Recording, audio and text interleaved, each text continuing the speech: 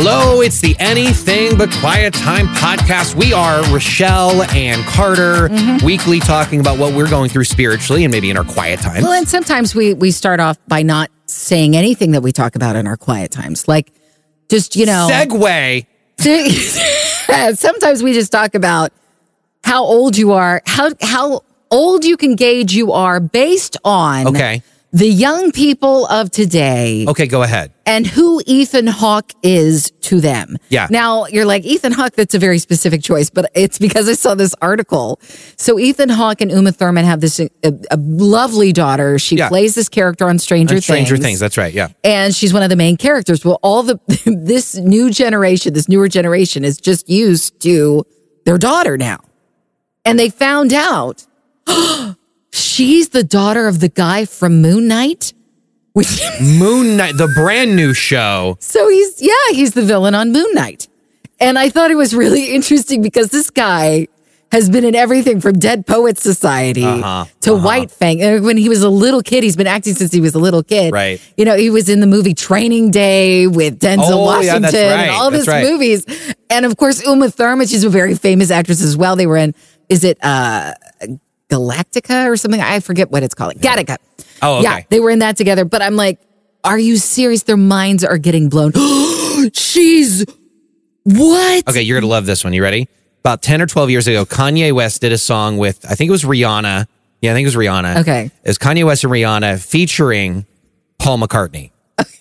And you would not believe the tweets. I don't know who this Paul McCartney is, but his music about to blow up thanks to Kanye. Kanye doing him a favor. Paul McCartney's career about to blow up. And everybody's going, he's a Beatle. This is a stinking Beatle we're talking about, and they don't know it. You know what? If Elvis Presley was still around, I'm sure there'd be moments there too. Oh, man. You mean the king of rock and roll? Oh, yeah, we know who Elvis is. Goodness. But yeah, it proves that there you are in that in-between stage of life. And I remember my parents would talk about, certain artists or whatever, and I'd be like, who? Well, and that's the thing. You don't know who this person is? You have like Da Vinci and Napoleon and different people that have gone through George Washington that will just always be there. But for most people, and I'm talking about even the most famous people ever, like you bring up Fatty Arbuckle, okay? Seriously. Yeah. Biggest radio star ever in the 20s, 30s, whenever that was. Have you even heard that name? Most people haven't. So it just proves. Sounds like an insult. That eventually legacy goes away. Yeah. And I was just talking to a friend. So legacy lasts a lot longer than money. And that's true because, you want to you want to have the morals and you want to follow what's right. And there's eventually a number shouldn't be there with money.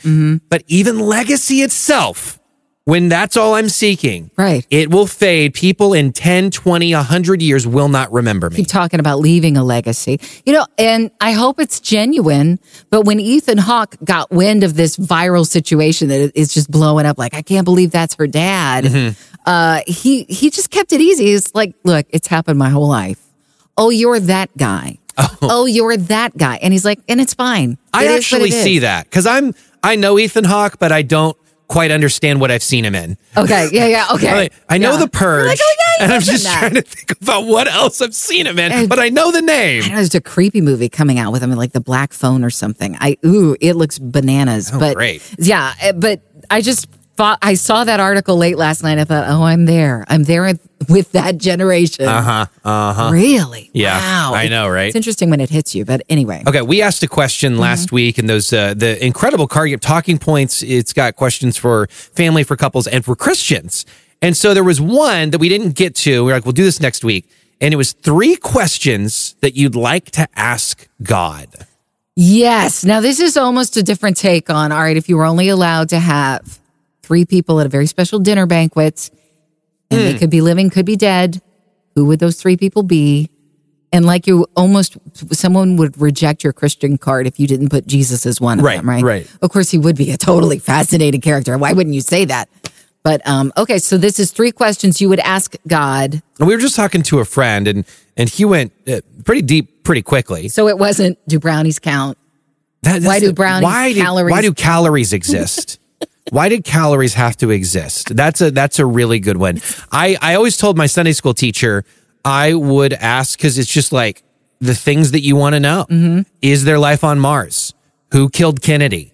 Just some of these mysteries of life that it's like, it's going to be answered. Well, it's either going to be answered like that, or we're never going to think about it again because it's not a big deal once we're in the presence of God. This is a big one. And this one I think will be explained to us, or we'll just know.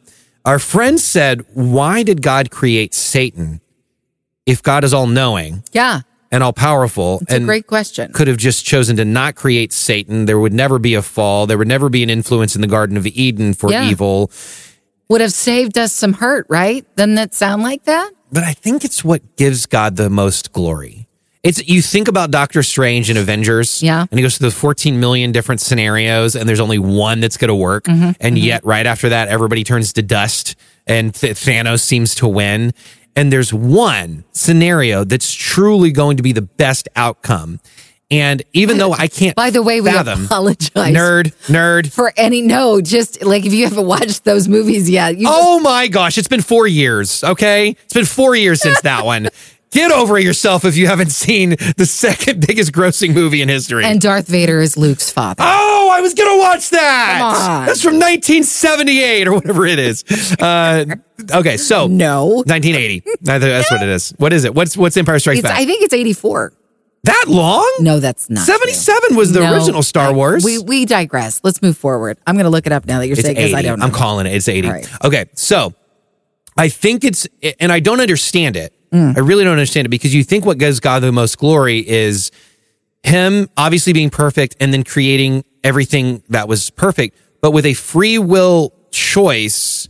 I think him knowing, okay, people now have the option to be with me or not. I'll stir their hearts, but they have the option to be with me or not. Yeah. And I think it's that one scenario that God allowed to happen, and any outcome, this is the one that he gets the most glory. I that's what I think. Yeah. But that's why there's evil, I still wrestle with it. So, by the way, 1980. Very good. 80. I don't know why I was thinking about The Return of the Jedi, but of course you're right. It was Empire Strikes Back. That was 83, so you're still wrong. No, that was 83. Yeah. Okay. So I don't know where 84 came from. I'm showing my age. Where's Ethan Hawke? Yeah, now that was Dead Poets Society year, I believe. No, I know that for sure. What was that? 88? It doesn't matter. All right. But instantly when our friend asked that question,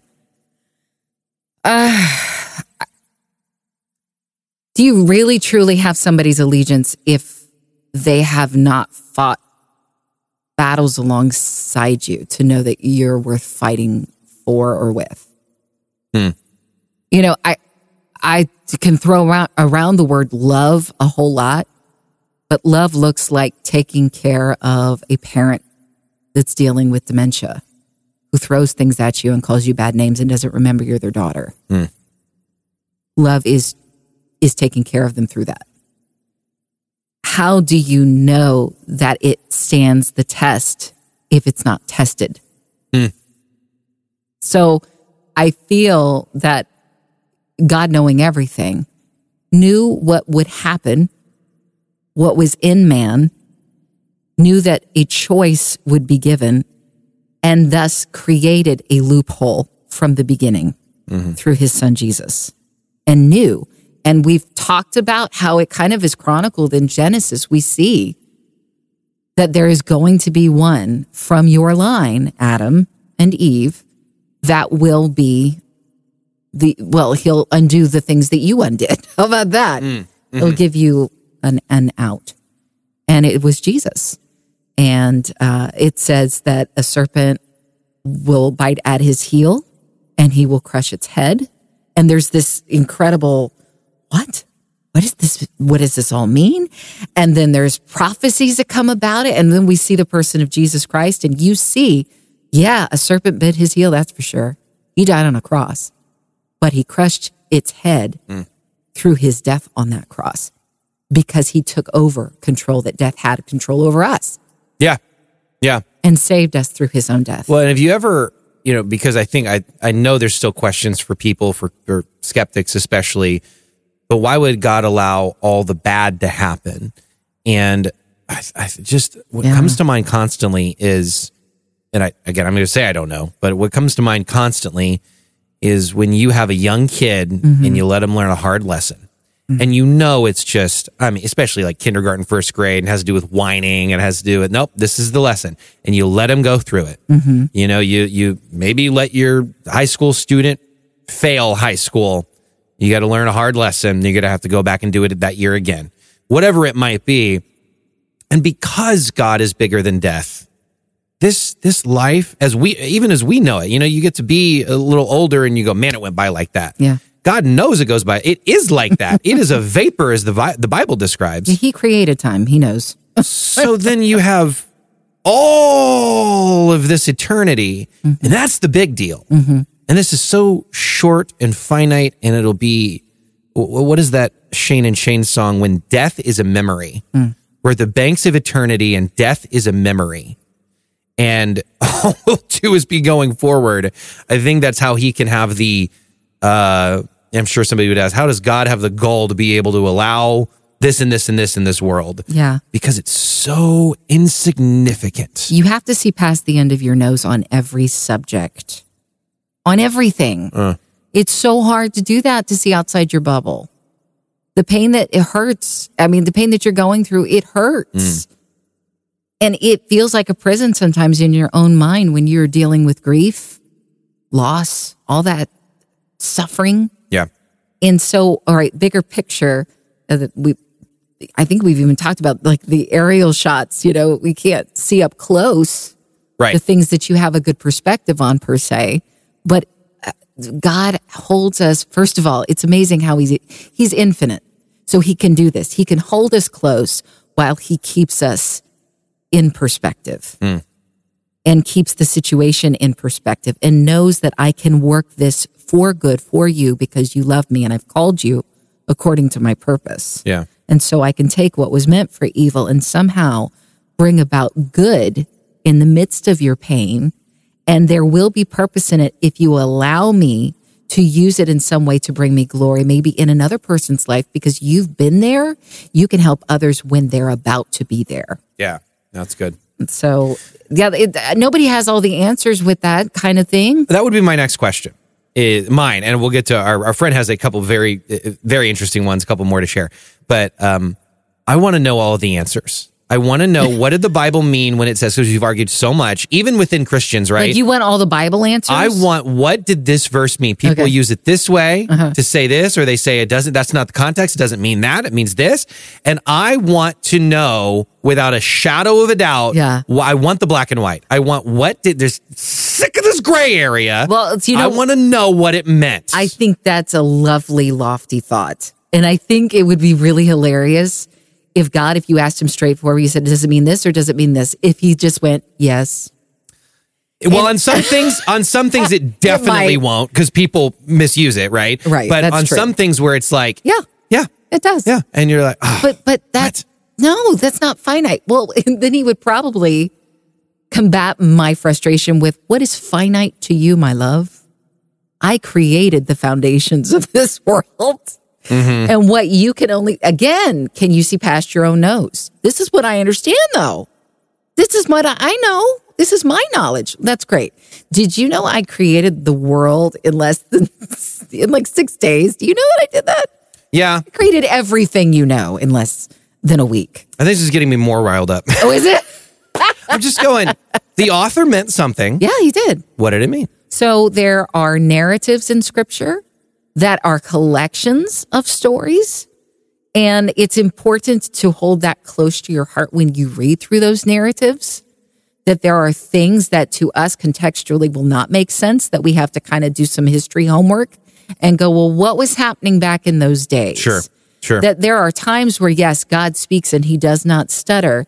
And there are times where you read through a passage of Scripture, and unless you have contextual understanding, historical context, it will be so negative when you read it. You're like, right. Oh, that's very disturbing that I just read that. Don't do that. So, I've heard it said, if you're of the ilk, that it's like the Bible came down from heaven on a golden platter you are going to be, as you read from cover to cover, very undone at times by what you read. Or you look at it as a historical document that has been inspired by God, written by people that he has chosen to use. Mm-hmm. And you just have an understanding as you're reading that going, okay, I have to hold this all loosely. What do I know? Can I see the themes throughout the story that are hugely woven together throughout the scriptures? Sure. Yeah. And I hang on to those themes that God loves his people, wants to partner with those people for his glory and his purpose, does not give up on his people, right, brings his son into the picture to die for these people. We have to hold those things dear when we read things that might be a little disturbing. And to your point, there are some even theological things that the people who have done the research and studied the context and know the Greek or know the Hebrew, there's disagreement even there. Oh, yeah. And so it's like, there's going to be some things where somebody's going to be wrong or whatever.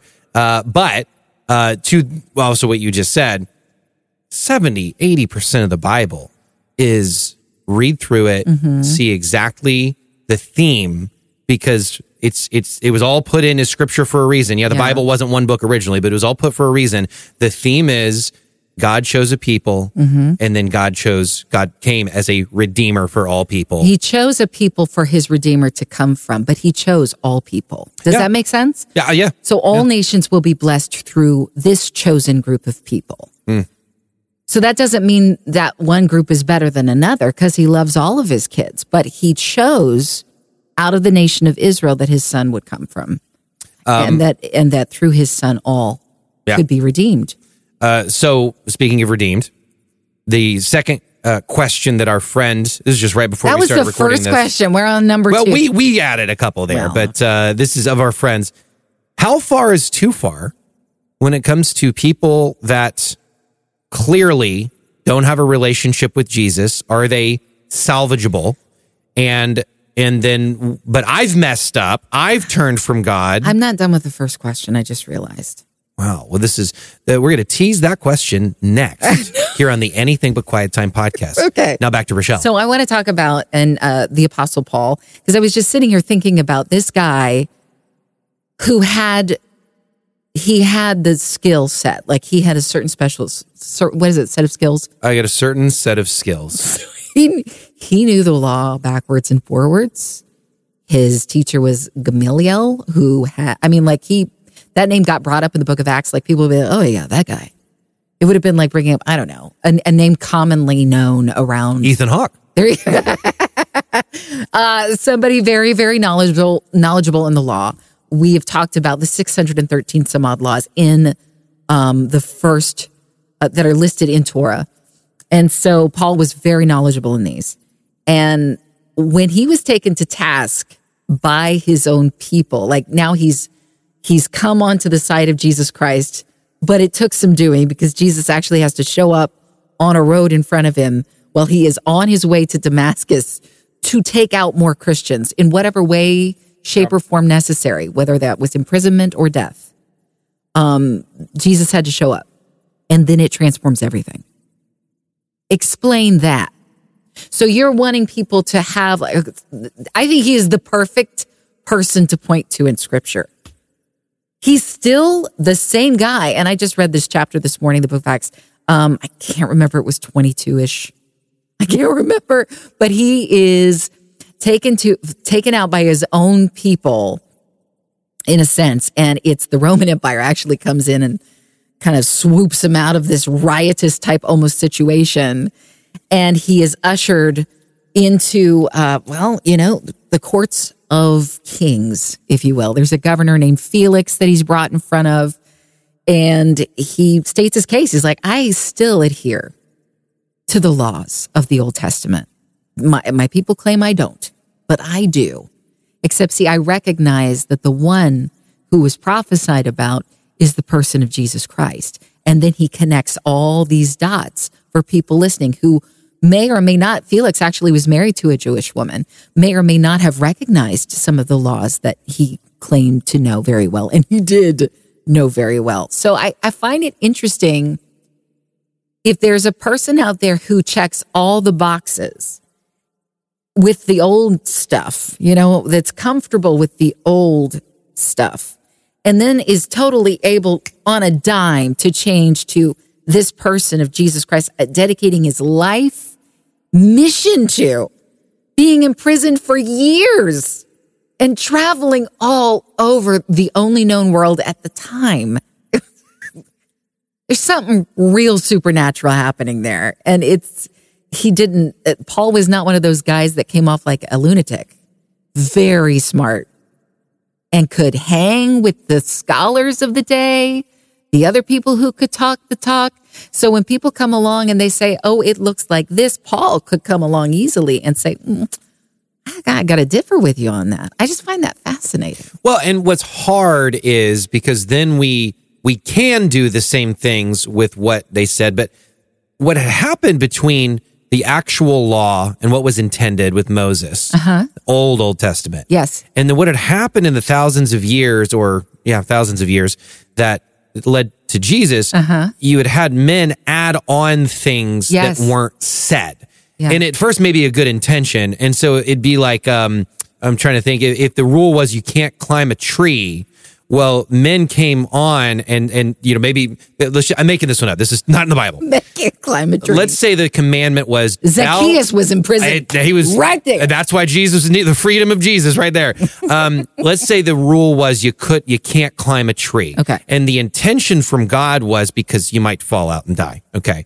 Well, what men did was come in and add and go, just to make sure that our hearts don't even get tempted with that, you can't touch a trunk, okay? You can't even touch a trunk of a tree. See, men did that, all right? And so then you have the same men come in and condemn a woman or whoever for leaning up against a tree just trying to get shade. How dare you? You have broken the law. You hate God. You blah, blah, blah. And here's Jesus going, you hypocrite. God never told you not to touch a trunk.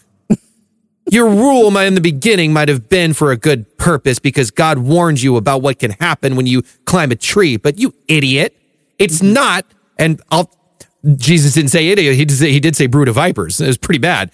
And who eat their own mothers? Is that what it is? Something like that comes out of the I don't know. And whitewashed tombs and all of that. I don't know. I think those were sayings back in the day. Yeah, they were, and they were bad. I mean, that would cause a kerfuffle, like right? Son of a biscuit. Yes, I don't know. And so you have Jesus going, God never said don't lean against a trunk of a tree. You added that and you're pious about it.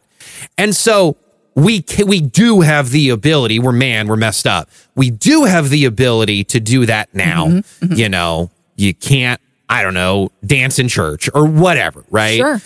But we do have more clarity than they did. We do have the luxury of having the exact words of the Messiah.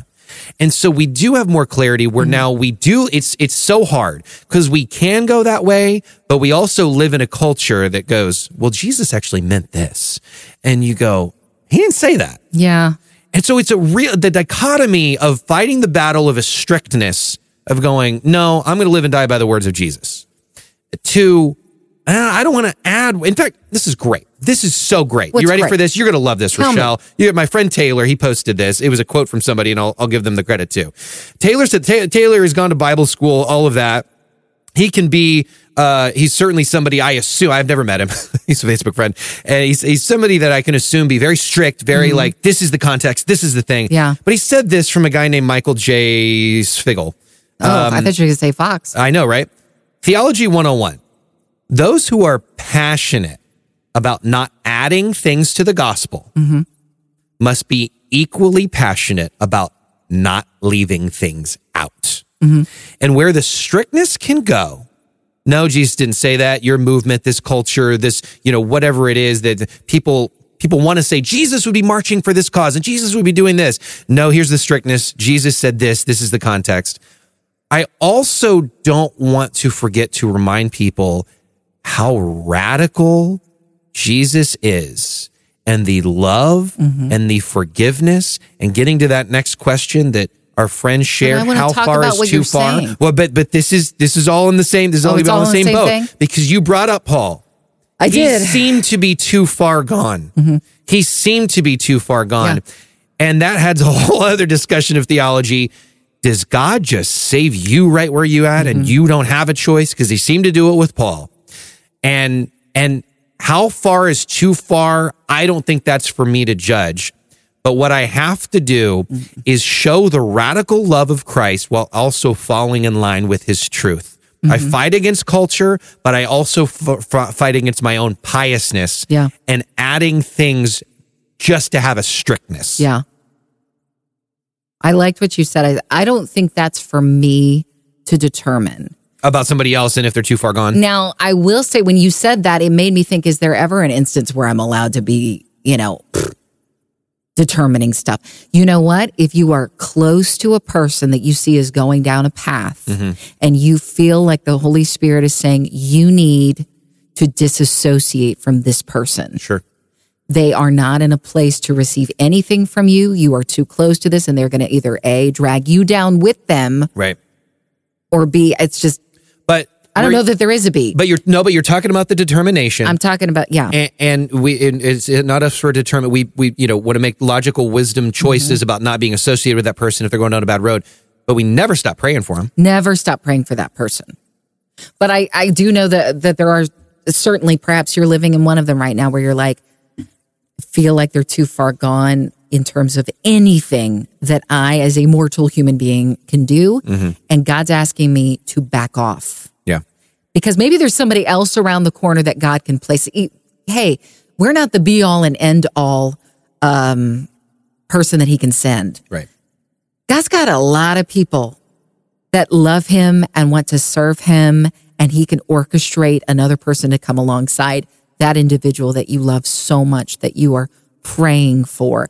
And more times than not, I feel like it's a person that's going to be on the outside of the bubble that has to come alongside. Because isn't this true married people get all kinds of flack. You live with a person long enough, you start tuning them out, right? You don't mean to, you love them. You just... Did you say something? Sorry, I'm just... Or you work with somebody. I'm just here a lot. Yeah. Right. You start kind of tuning them out. Yeah. Well, I mean, gosh, how much more accurate is that for somebody who doesn't really want to hear anything you had to say anyway? So I feel like I'm hitting a brick wall. Well, you very well may be hitting a proverbial brick wall with that individual. And so there may be a point in time where they're, quote, too far gone for somebody that you may be able to help persuade or influence, but don't ever stop praying, because God is a miraculous God and there could be somebody else that's brought alongside. But the Bible does allude to the people who are at a place where they have completely rejected God. In some way they have abused the Holy Spirit. They've rejected him. They've done the unforgivable sin, which is to blaspheme the Holy Spirit. And I was fascinated that a lot of theologians are still confused on exactly what that looks like. And you know what? I think as a person who loves other people who you know are lost, don't ever assess to the point where you've given up, like Carter said. Don't ever say, well, they're in that category. They're too far gone. Because how many times have we seen the person sitting on death row who has been the murderous person who people saw demons in their eyes before they committed horrible acts? That was the son of Sam. I don't know if you're familiar with that story. He became a Christian. He is a Christian in prison. It's amazing what God can do. He can transform any one of us. He has transformed. Hopefully you've said yes to Jesus, and you may be, well, I'm not a psycho killer, but you know what? You start to see in your mindsets and the way that you talk and you speak from, it does transform. It has nothing to do with me. It's the Spirit of Christ in me that does these things. And I love that you were talking about Jesus being a radical. You know, I have been reading in the New Testament as well as the Old Testament, and just frustrated. David was such a great guy in so many ways, but he was such a human being. He's a human. And so, yeah, he gets props because he had a whole heart for God and he loved God so much. But it's like he never asked, hey, should I get married to a bunch of women? Right. Like it was very common in that time to do so. But just because it's common in the time, should I do it? That's a question we should ask ourselves a lot right now. Just because everybody else is doing it, should I be doing that? I don't want to. You know why? Why? Because that means I'm going to have to quit speeding. I don't want to. But not quite the same thing. But. Well, you get a ticket for speeding. If you get married to a bunch of women, pretty soon one of those women is not going to like another one of the women that you married. You're stereotyping. You're stereotyping. So I just found it really frustrating, first of all, that I'm reading about all these women. There's this situation, when he is in the battle with Goliath. We talked about this a little bit ago. And I'll try to go through it quick. I'll give you a short history lesson, but or do my best to. So Saul has this thing where he's like, "Hey, anybody who kills Saul, Did he sound like this? I'm gonna, because he talked like this. Gomer Pyle was in the Bible. Saul, hi David. Are you doing a VeggieTales bit? What is this? Well, I just went from like 3 different characters. Okay, Will Shatner next to Saul. Oh no! Stop. So he was really, really needing Goliath to be destroyed because, look, hey, we don't have to face the whole army. We just have to take out that guy. Mm-hmm. Yeah, but he's over 9 feet tall and all we have are like slingshots and sticks. Well, hey, you can use my armor and I'll let you marry my daughter. Mm-hmm. Yeah, that's nice, right? You want to marry my daughter? Well, the guys were always talking about, hey, did you ever marry Saul's daughter? It'd be the princess, So David, obviously, we know the story. He defeats Goliath. Well, he doesn't marry Michal, Saul's daughter, right away. In fact, the daughter up for grabs, Saul marries off to somebody else real quick, and then it's almost like Saul just forgot, conveniently forgot. Oh yeah, but there's still a way you can marry my daughter if you want. There's this really, really, it freaked my son out story. In regarding to if you kill 100 Philistines, then I'll let you marry my daughter. Okay, yeah. And if you don't know the story, it's a little gruesome. Things get cut off and brought to Saul. And David's like, you know what? Just to make sure, I'm going to go double or nothing. And he brings back 200 certain things that let Saul know that these were not Hebrew men. These were Philistine men. Mm-hmm. There's a certain feature that would be different for both categories of people. And to confirm that these were indeed Philistines, he brought back 200 pieces of this particular feature. Anyway, long story short, he does end up marrying Michal. And then another few years down the road, Saul tries to kill David. It's this whole thing. You talk about a reality show, you're like, this is made up. It's not. Mm-hmm. Saul tries to kill David, and David runs away. And while he's running away, Saul's like, hey, Michal, I know you're already married to David and you're in love with him, but I'm going to marry you off to this guy over here. Which is gross. Michal is a woman. She's not a piece of property. Mm. She then spends however long with this other guy as her husband because her dad made her. And after King Saul dies, he's killed in battle and his sons die. They're killed in battle. There's a situation set up where David is approached by the leader of Saul's army and says, you know what? I'm all about you being king now. What do you think? And David said, you know what? If I get Michal back, give me Michal back. She's my wife. This is the first time I ever read this. And I thought, no, David's being gross. Mm. Because he was, I don't know his heart in that moment. And maybe when I am in heaven, maybe that'll be one of the questions I ask.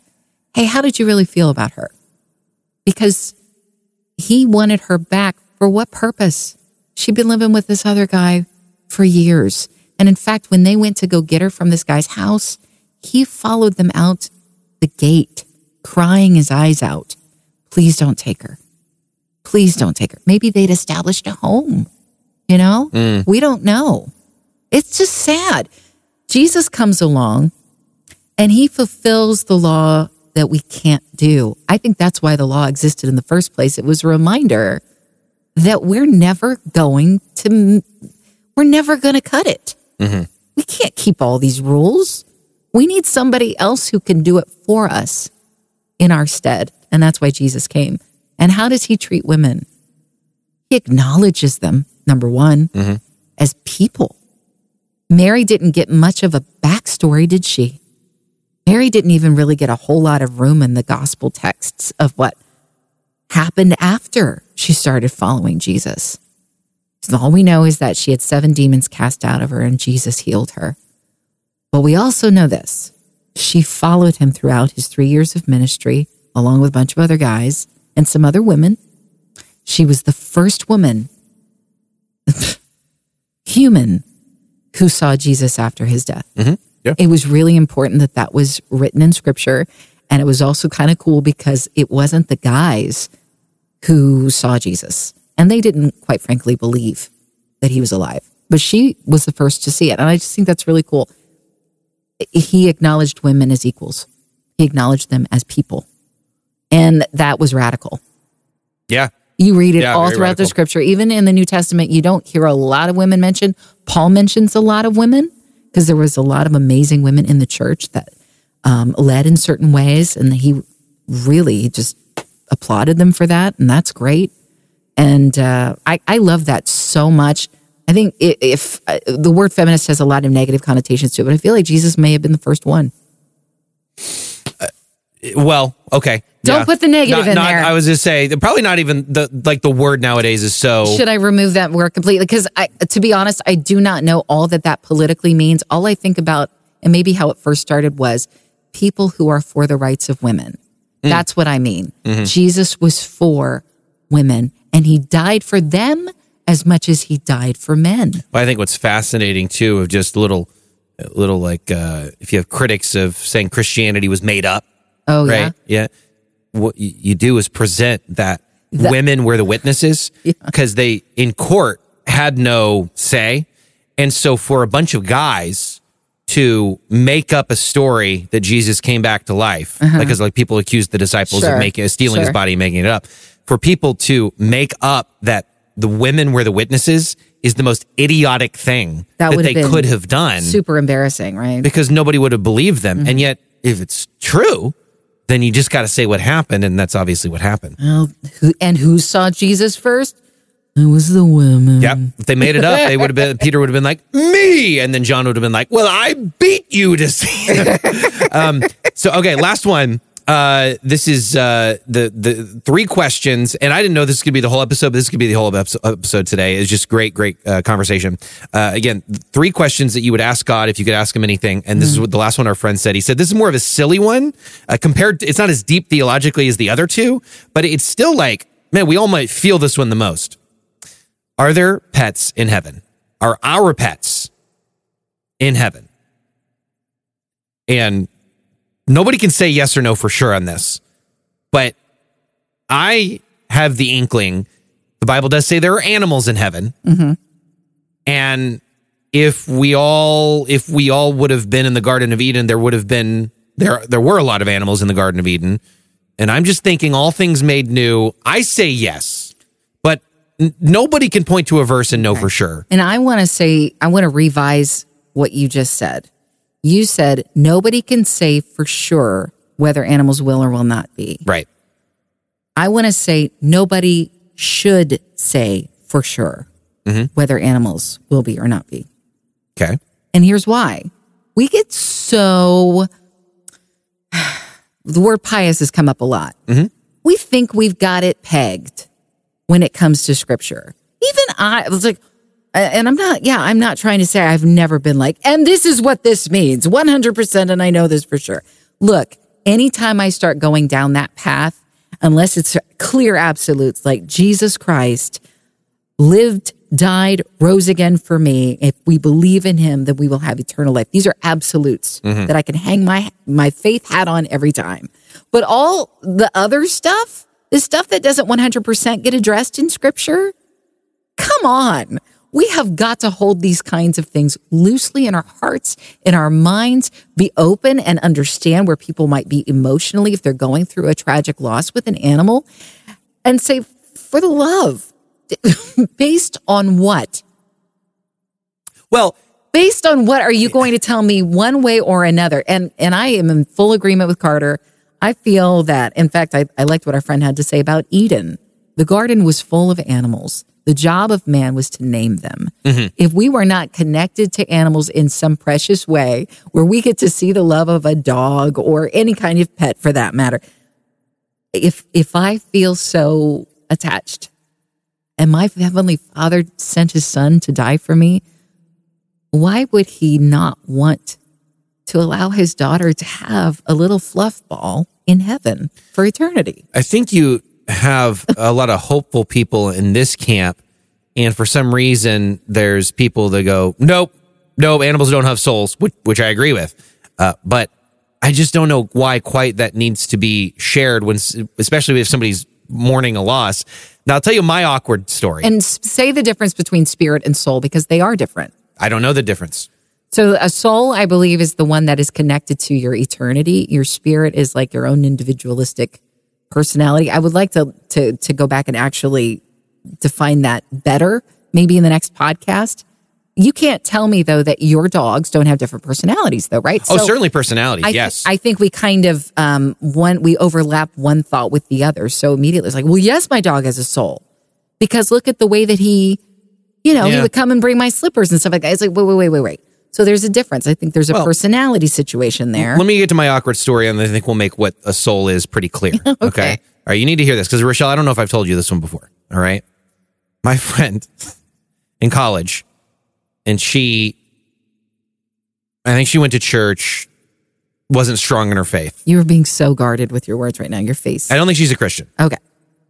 And yet when, often, and for all of us too, even believers, when we kind of just live in the status quo and something bad happens, we run to God. Well, her animal was sick. I don't even think it was. I think she just did this. She told me one day that she baptized her dog, and I laughed. So she's not a believer, but she baptized her dog. Okay. Yeah. Okay. Again, I'm being very guarded, and it's just hard to describe. It's one of those people you have to know. Yeah. She's not living her faith at the very least, okay? I know you don't want to condemn her and you don't want to be judgmental. But she's not living her faith. Okay. I mean, I can tell you that. I'm the only one that knows her. You don't even know her name. And I'm talking to everybody here. Because sometimes people call us and be like, well, maybe they meant... No, I was there. I know what they meant. Hold on. I'm the only one in the story. So she baptized her dog, and I laughed because I thought she was kidding. I thought she was joking. Yeah. And she had the most sincere look on her face, and she goes, why are you laughing? Yeah. And I go, it's your dog. Like, they don't have... Like, there's nowhere that it says that dogs need to believe in the name of Jesus and be baptized is a public act of obedience. Uh-huh. They go to obedience school, but this isn't a public act of obedience for a dog. And she was dead serious about it. And so that's where I would say we need to separate to this just thing of this. And I get it. I've heard it. And I know it's just for comfort. Yeah. But the Rainbow Bridge thing is not theological. It's a nice thought. It's not there's no actual thing there. Yeah. And so some of this that does get brought in gets a little kooky if we think it's real theological stuff. I think simply it'd be like this. I do believe my dog Vincent and Shannon, my childhood dog, will be in heaven. And I think they'll just be there. I think they'll just be there when I'm there. Or maybe it's after everything is restored and the final resurrection and all is brought back to life. I don't know, but I do know we don't need to ride on anything theologically and give Bible lessons to a dog. That's where I say soul is exclusively to humans. That's really good. You looking up the difference? Yeah, I was trying to look up the difference between the soul and spirit because I wanted to make sure that I was saying it the way that I've heard it posed before, because people are like, wait, what? What does that mean? There is this great quote from C.S. Lewis, though. You don't have a soul. You are a soul. You have a body. Yeah. Isn't that interesting? That's a good one. But yeah, there's this part of you that is, I think, a great way to connect to, all right, is my soul saved? Is it what is going to heaven? Mm-hmm. But you have a spirit in you that gives you your own unique you, you know? It's a part of it. It's so like, I don't know. I mean, because you have the Holy Spirit. Soul, spirit, body, mind. You hear those addressed all in Scripture and as separate. And there's a whole thing there. And I don't even know why we're trying to get into it with the dog. I'm sorry I even brought it up, but I do want to approach it maybe for another time, because I think it's worth exploring. It's an interesting question. What did the Scripture mean when it separated those kinds of things? Some of them we can guess. Does it separate soul and spirit in Scripture? Or does it just say spirit, body, mind? We've had 14 gallons of coffee today, and it's been a long day, so we're not for sure on anything. Yeah. This may be, if you hear it, listen to it quick, because it may be deleted. They didn't know anything they were talking about that episode. With all your heart, soul, mind and strength. Well, what do you think the mind is? Well, I mean, he's given us a conscience, a logic, a human wisdom. Yeah, maybe that's what I'm associating with spirit. Yeah. Okay. So what makes you is your mind. Okay. All right. Yeah. Right? Yeah. We're created uniquely. Mm-hmm. And I would, like you said with dogs, I would say that too. Yeah. They've got their find quirks and different things. And so I think that's why it's very easy for a friend like yours to go to a place of, well, they have a spirit or something. Yeah. Their spirit, their little mind, that's their own individual person. Uh-huh. They must have a soul, because I see it in them. They're spunky. And I do. That's why I think why people so easily leap to this place of, well, absolutely. Yeah. They have to be in heaven, because look at my dog, and they're going to be there, or they have souls, or whatever it is. And so I'm only bringing that up as to why, if you're of the ilk, yes, they're going to be in heaven. Why are you questioning this? Because in Scripture, it does not say that we are going to have our pets with us again. It doesn't visit that. It does talk about animals in heaven. Mm-hmm. Mm-hmm. Without doubt, we know that they will be there. My conclusion is I land here perfectly. Look, I know that in heaven, everything is perfect. There's no more tears. Every tear will be wiped away, right? There's no grieving. There's joy. There's love. There's an understanding of peace. And so when I associate those types of things in my life, sometimes moments with these pets that God has given us to remind us of his unconditional love, those pop up in there. So to me, why wouldn't there be pets in heaven is where I kind of land. You know what I mean? I'm a moderate on most things. I mean, just anything. I try to see 2 points, both points. So if it's a scale of 1 to 10, I'd be a 5 on a lot of things. Mm-hmm. But I'm a 7 or an 8 on this, on there being pets in heaven. I just can't go to that, if you extreme one end, extreme the other end. Sure. We can't make up things that are theologically not true, but we can hope for the best, like you said, just following in line with God's character. If every tear is wiped away and there is no more death, there is no more pain, then it is something like an animal that was, quite honestly, in a lot of ways, here for me. Yeah. I mean, I get, like Eden, the animals were there for Adam and Eve. And it's like, if this dog Benson, I miss dearly, it was here for me, and there's no more death, there's no more pain, and there's a final resurrection. I'm just, like you said, you just kind of put all those things together, and that's why I kind of lean the way that I do. So there's an expression of unconditional love there from our God through our pets.